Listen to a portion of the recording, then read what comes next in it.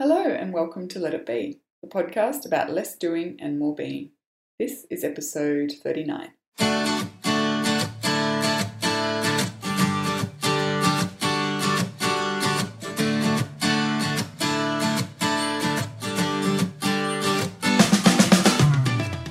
So, Brooke, you've written one book that you initially self-published but has now been picked up by a publisher.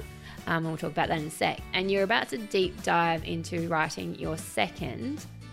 I've written 3 books, with the third, a business book, about to be released shortly. And my fourth one is much more than an embryonic seed in my head. I'm pretty sure I know what that fourth one's going to be. So what I wanted to talk to you about today, because seeing as we both came to writing books via blogging, is why writing? Like, what is it about a medium for communication that is so attractive to us? And do you think it's ironic that we're talking about writing on a podcast? I think it's ironic that I'm talking about writing on a podcast that is basically part of me not writing anymore.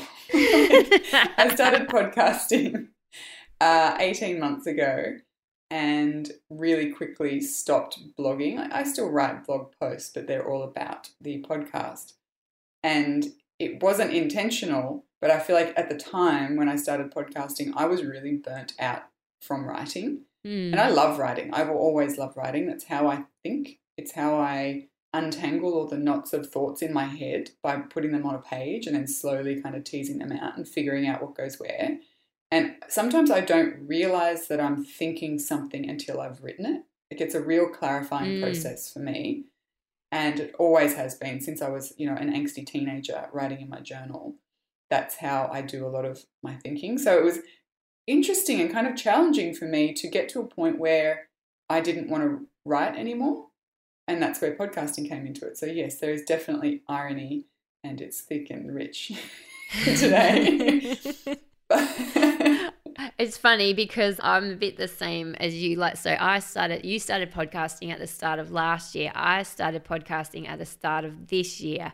And I think about 3 weeks into it, I sent you an email and I said, Brooke, I'm a bit scared I might never blog again because podcasting was so much easier than writing. But I think it was a bit the same as you. I think I just finished up my second book as well, and I just finished the edits on it. So I was supremely burnt out. And yeah, podcasting was just such an easy way to communicate a message. And I think particularly a half-formed, not so much message, but idea. And I think because of the format that we have, like, I don't have to enter into a conversation with you knowing exactly where we're going or exactly what I want to say, because we can tease that out via conversation.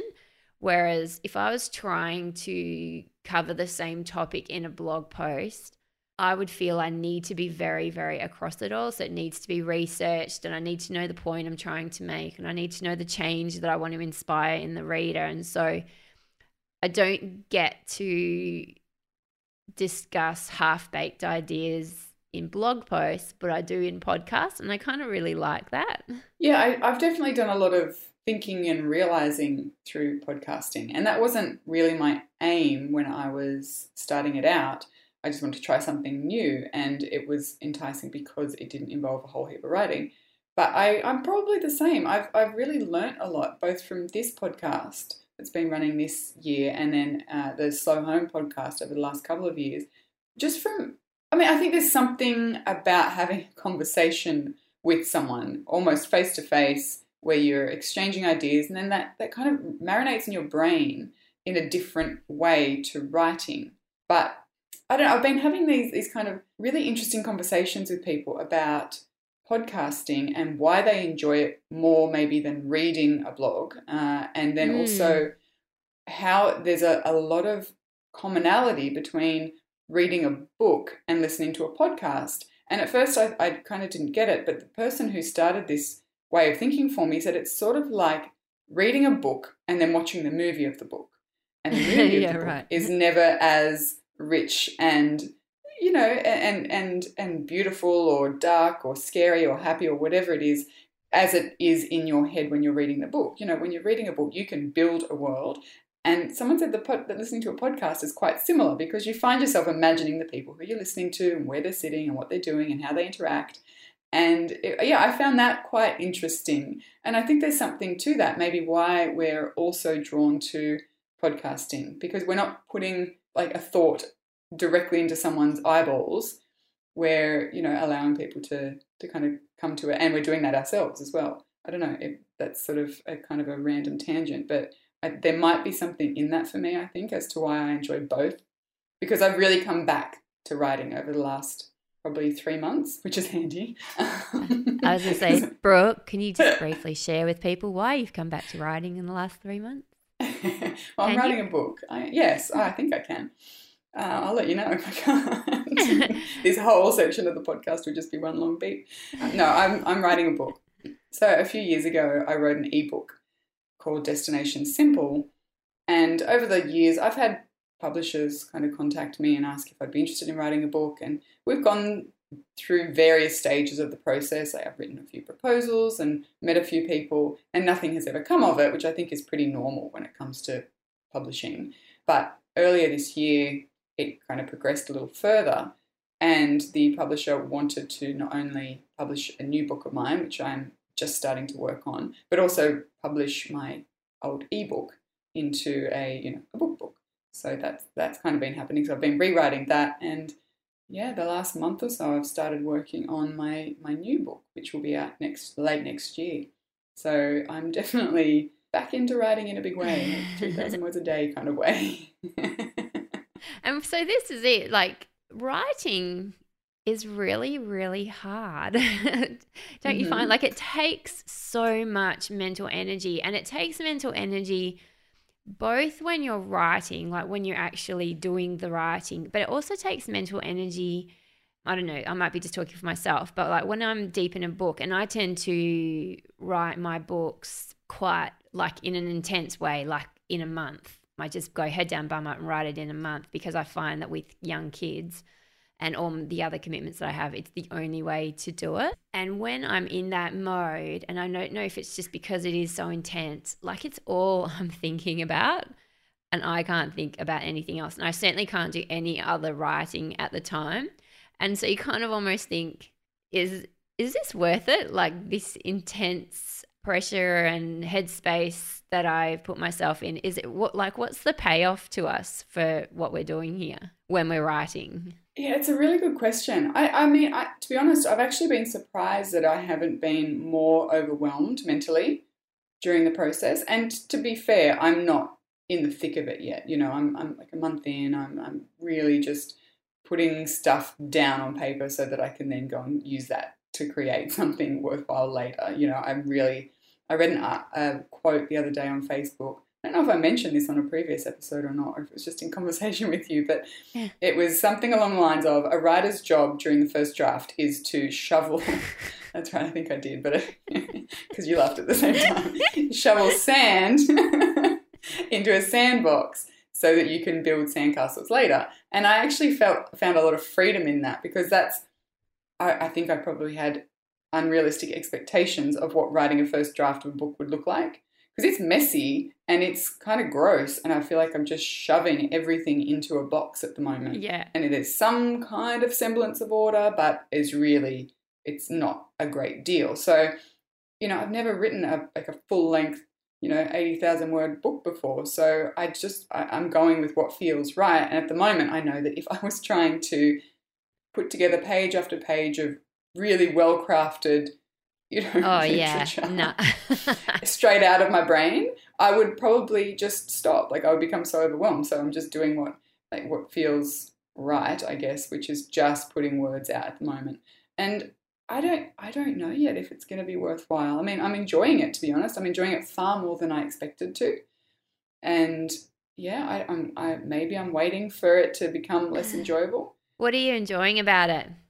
I'm enjoying just the process. I think I'm really enjoying having a bit of faith in the fact that I'm giving myself time and space to work this stuff out. And the good thing is I'm writing on a topic that I've spent a lot of time thinking about and writing about. So it's not like I'm starting from scratch. And it's also not like I'm writing a novel where everything needs to be, created, character driven. Exactly. Yeah. Like it's kind of unraveling from my brain word after word. This stuff has been in there for a while, and I've got a decent outline, and I know what I want the book to feel like and look like once it's finished, which is so much further ahead than I would have been if I had tried to do this even 12 months ago.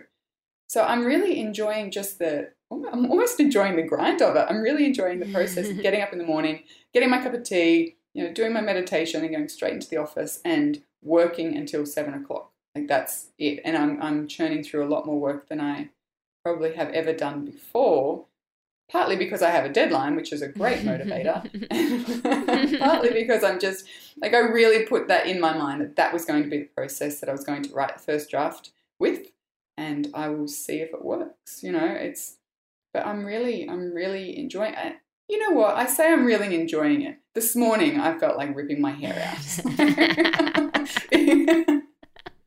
So, like, that's more of a 10,000-foot view kind of enjoying it rather than an in-the-moment enjoying it. I guess there's the excitement of it, isn't it? Is it like it's the creative excitement, don't you think? That it's just like you are creating something like from scratch and bringing this thing into the world. And I think like that's what I get excited about the creation process, that like, I think we all humans spend a lot of time consuming, like, I think of all the podcasts I listen to, the TV shows I watch, the articles I read, the things I scroll through on social media, like that's all stuff other people that have created that I'm consuming. So when I go into full creation mode, there's something so satisfying about it. So even though it's hard, and I think this is, I remember Carly, who is my straight and curly co-host, she was saying, the things that you think you're passionate about, you might not actually be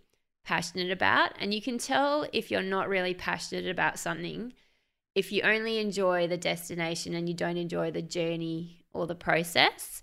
So I think a good indication that you and I are truly passionate about writing and love that as a creative outlet is the fact that we can, in that down and dirty stage of creation, which is messy and frustrating and hair tearing out kind of stage, like that we can be doing that and still have a smile on our face. Because do you get like a little bit of a buzz from that whole creation thing of even when it's a bit hard, it's still buzzy? Absolutely. If that makes any sense. Yeah, no, absolutely. It makes perfect sense. And I'm feeling that at the moment, which is really nice because so often there's a lot of angst involved in creating things and concern. And I think that might come as I start to put it together and it gets closer to, other people actually reading it.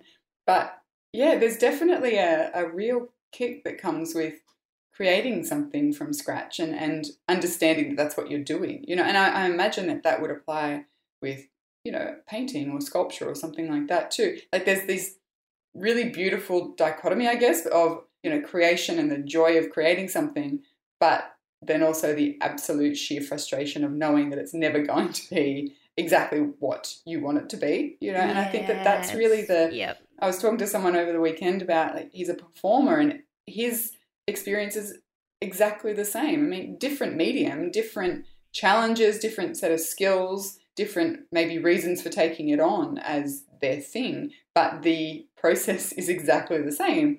It's I have this thing that I want to get out and I want to share it with people, and I'm glad that I'm doing it, but I'm also so frustrated that it's not, I don't know, I'm assuming that from conversations I have with other people that it's really common that it never quite gets from the head to the page exactly the same way that you imagined it. I don't know whether that's just me or not, but I think that's the gap. If you remember Ira Glass from what is it? Is it This American Life? This American Life. So he described that as the gap because it's the gap between what you want to do and the actual execution. And but he's saying, like, you kind of need the tension that gap creates, because it's the tension that gap creates that drives you to keep going and keep doing, because every single time you create, you're kind of closing that gap a bit, but it never shuts, because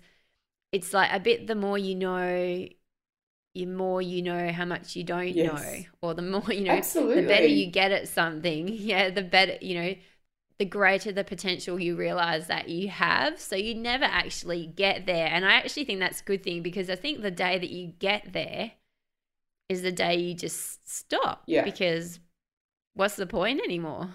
Yeah, I would agree with that completely. Like, I'm thinking, just as you were speaking, there's so many conversations that I've heard, mostly on podcasts actually, with really, really successful, really accomplished people, film directors or actors or writers or comedians or musicians. And what always strikes me about them is the fact that the struggles that they talk about, like creatively, are so relatable. Yeah. They really are so, common's the wrong word, but I get it. And there's no real distinction other than maybe scope between those struggles and my struggles, or those struggles and someone else who's creating something. And I find a lot of faith and kind of joy in that, because it just doesn't go away. So I think maybe I've started to internalize this idea that is just being creative. And maybe that's why I'm not freaking out about it. And maybe that's why I'm just enjoying the process. Or maybe it's because it feels like it's such an abstract thing in the distance that I don't need to worry about it yet. But yeah, I'm super enjoying it. Oh, that's awesome. So now I have another question for you. Okay, I guess this is something front of mind for me at the moment. So probably my favorite writer on the web at the moment is Mark Manson, and he has recently released his first book, and it's just gone ballistic. It's Subtle Art of Not Giving a Fuck. Thank you, explicit, for that, Mark. Yeah, and it's a great book. I was a bit scared, because I'm like, I've already read every single thing that you've ever written, and what are you going to write? Is this book going to thrill me? Because I've already read everything you've had to write. And with Liz Gilbert, when she released Big Magic, it wasn't that the book was disappointing. It was a great book, but there wasn't anything new in there for me, because I had so closely followed her writing. But anyway, so I feel lucky that Mark exists, because he right now, the way that he writes, and there's a lot of subtleties to what it is that he does, the research, the storytelling, the way that he can convey a quite in-your-face message, but wraps it up in a package that makes people take it on board. So what he's doing is quite difficult, and it's pretty much what I want to do. Like, I want to be able to tell people kind of hard truths, but in a way that they're not going to go, oh, piss off, you don't know anything about my life, so go away, So I feel very fortunate that he exists right now, because he is setting a standard that I know where I want to go. And I think that's really important as a creative person, to have that person who's kind of pulling you up to their level, if that makes any sense. Like, do you have that kind of person? Is there someone who you look up to with regard to their writing and how they do things? I do. Stephen King. I do. He's a fiction writer, but I don't care. I pretty much love everything that he writes. And I'm rereading On Writing for like the 11 billionth time, and it basically just lives on my bedside table now. But there's something about the way he encourages me to write really simply and really kind of intuitively almost. Like, there is skill there, and there are there's talent, there's just God-given talent. And then there's skill, and there's this thing he talks about, which is like the writer's toolbox, and grammar and understanding of structure, and all those things are part of that toolbox. But there's two things that underlie it. One is talent, and the other is, intuition, and just writing really simply, writing the way people speak. And I think it's just slowly kind of imbued itself into the way that I write, because people often comment on the fact that I just write really straightforward, and I don't feel like that's what I'm doing at the time. Half the time I feel like I'm writing in massive looping circles that don't go anywhere. Yeah. But I think that, I just look up to him, and also just the way he approaches the creative process. as well. He's got such a great sense of humour about it, and he puts it in the position of importance that it is, which is that it's important, but it's not brain surgery, you know, and he takes it seriously as an art and a craft because it's what he does and it's what he loves, but he can also make fun of it too. Like, there's that real self-deprecation, which I love, you know, that's kind of my jam. And I don't know, I'd read that book back to back every time. I think I'm always on the go at the on a page in that book, and it's dog-eared and it's got coffee stains in it, and it's brilliant. The other book that I'm staring at right now actually is Strunk and White's The Elements of Style, which seems super boring, but I really love it. I find it so interesting to read. Do you know what? I haven't actually read that one yet. It's on my list because I only read On Writing this year after we had a books episode, and it was only after that I kind of went, I really need to read this Stephen King book. I've heard so much about it and never actually got there. And and I too loved it as well. And as you say, it's the way that he approaches it, his writing, is he takes it very, very seriously, but also not so seriously. Mm-hmm. And it's a really odd dichotomy that he's managed to have going there. And I found it so interesting and so lovely because I have the tendency to take everything so very, very seriously.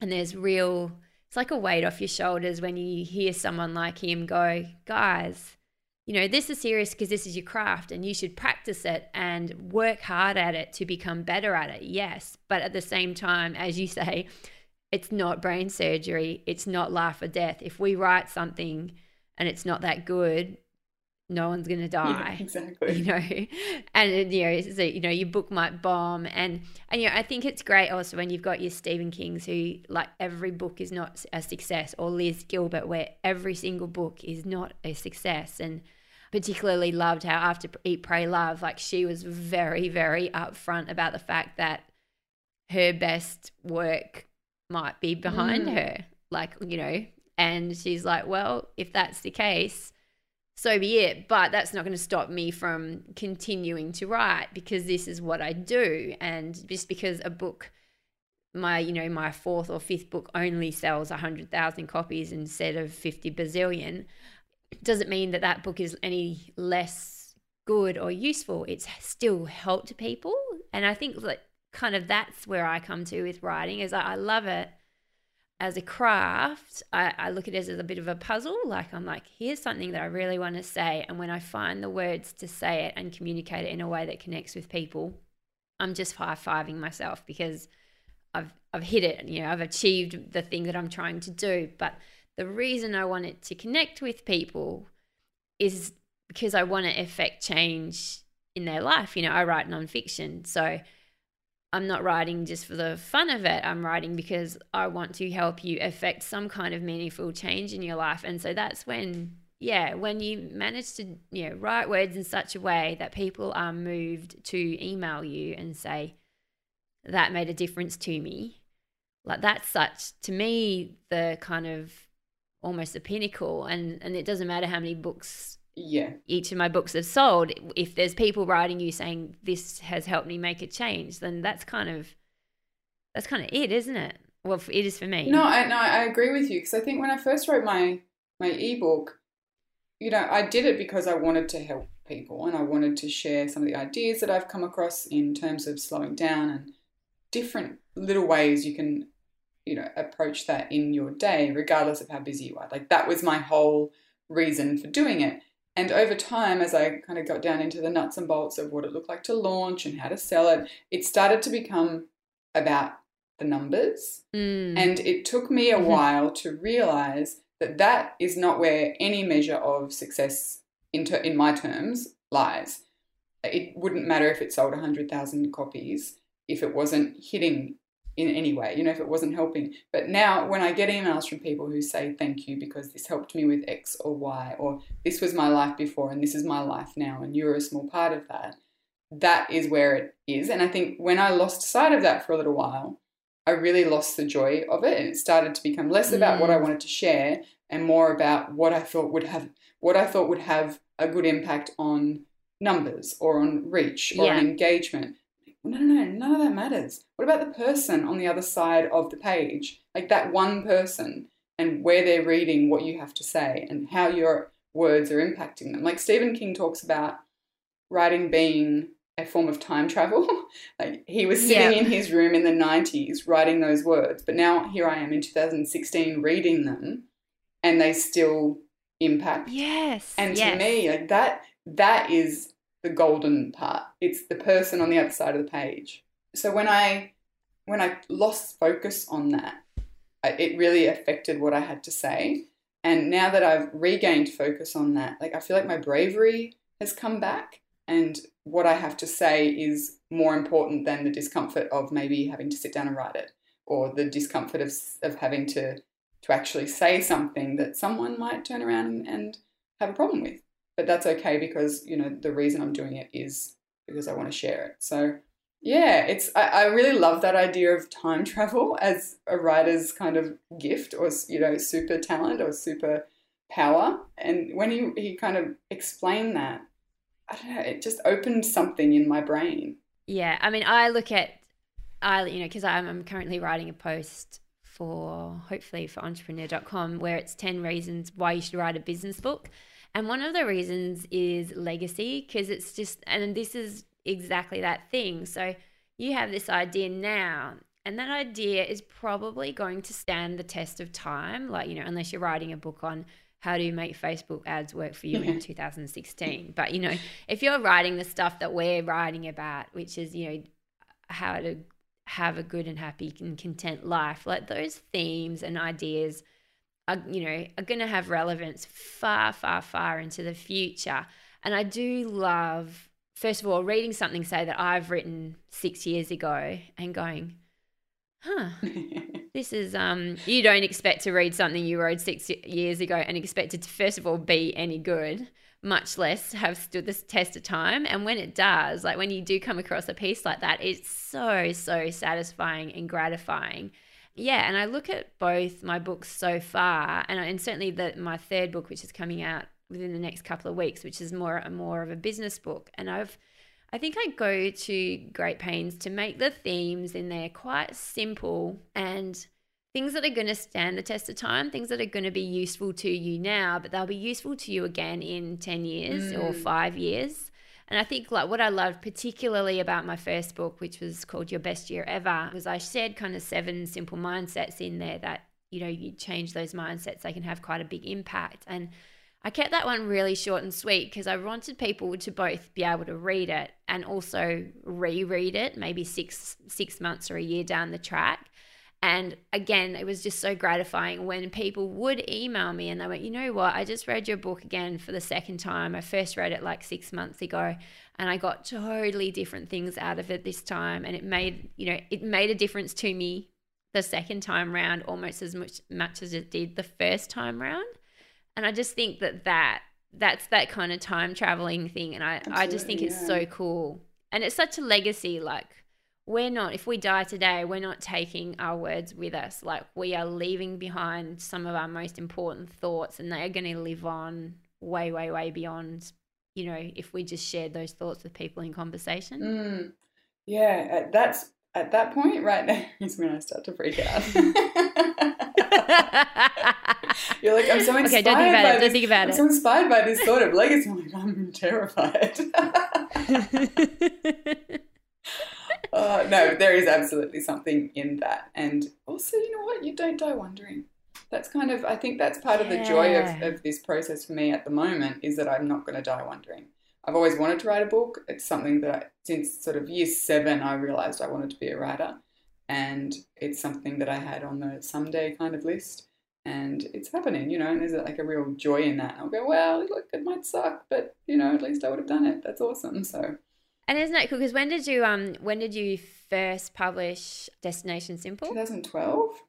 Okay, so it's 2012, 2016 now. So imagine if you didn't publish that yourself. Yeah. Imagine you sat around waiting for someone to come and offer you a book deal. Like, it still wouldn't be out there. Mm-hmm. And ironically, the reason that the publisher has picked it up is because it was already out there. Yeah, exactly. Exactly. You know, so this is a thing. Like, we live in such a beautifully golden age for writing now, where like people like me, I hate dying wondering. I hate sitting around waiting for someone to pick me. I hate not being in charge of my own destiny. So being able to go, I've got this book in my head, I just need to get it out there, to write it and then put it in people's hands. Like, it was kind of 2 months later, I kind of put myself under a little bit of pressure, but it doesn't worked. sound like something you'd do. Started writing at the start of December, got it in people's hands at the end of January. But, you know, it's called Your Best Year Ever. You have to release it at the start of a year. But I just felt such satisfaction and joy at being able to do that so quickly and just make it happen and get it out there. And yeah, I love that this age we live in right now, we don't have to sit around waiting for somebody else to come along and say, your words have value, let's share them with the wider community. Like, I don't know, maybe 5,000 people have read that first book.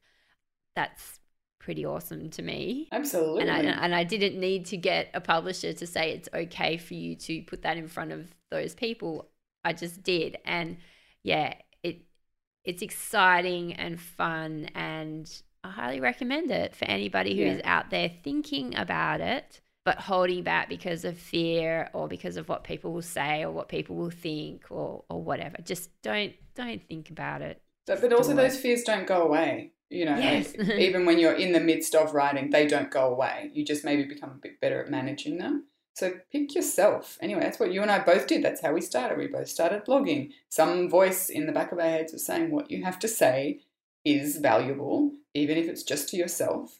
So put it out there. You know, we didn't wait to be picked. We picked ourselves, and it took really sort of long and winding paths, but it's got to a point where the desire to put our words out there has become far greater than the desire to stay comfortable and, you know, and die wondering. I feel like it's been this complete 180 really, but it just takes time, and that is never going to happen unless you do put yourself out there and pick yourself. Thank you for listening to this episode of Let It Be. If you want to connect with Kelly or myself, you can find us on social media. Kelly is at Kelly Exeter on Twitter, and on Facebook, if you search for A Life Less Frantic, you will find her there. And on Twitter, I'm at Brooke McAlary, and on Facebook, I'm at Slow Your Home. And if you wanted to either reach out to us on Twitter, you can use hashtag LetItBePod, or head over to letitbe.fm and you can find our show notes and other information about the show. Finally, if you wanted or felt, you know, the desire to leave us a rating or a review on iTunes, that would be wonderful. And, you know, we read them all, and we appreciate you taking the time to listen and then tell us what you think.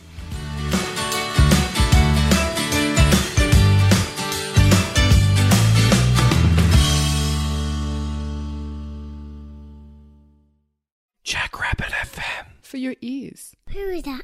Hi, podcast.